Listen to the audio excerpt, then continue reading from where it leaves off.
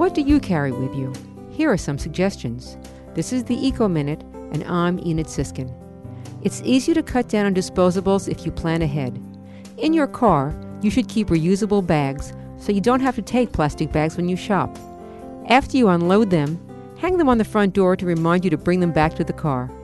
Also, carry a traveling cup for coffee or a drink when you're on the road and a stainless steel bottle for water. It's better for you and the planet to avoid plastic bottles.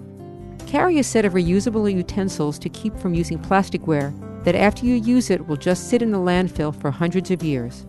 Wrap them in a towel or a napkin that you can use instead of paper products.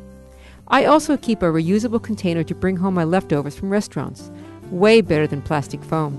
For more information, go to wuwf.org and look for the Eco Minute under the News Now link.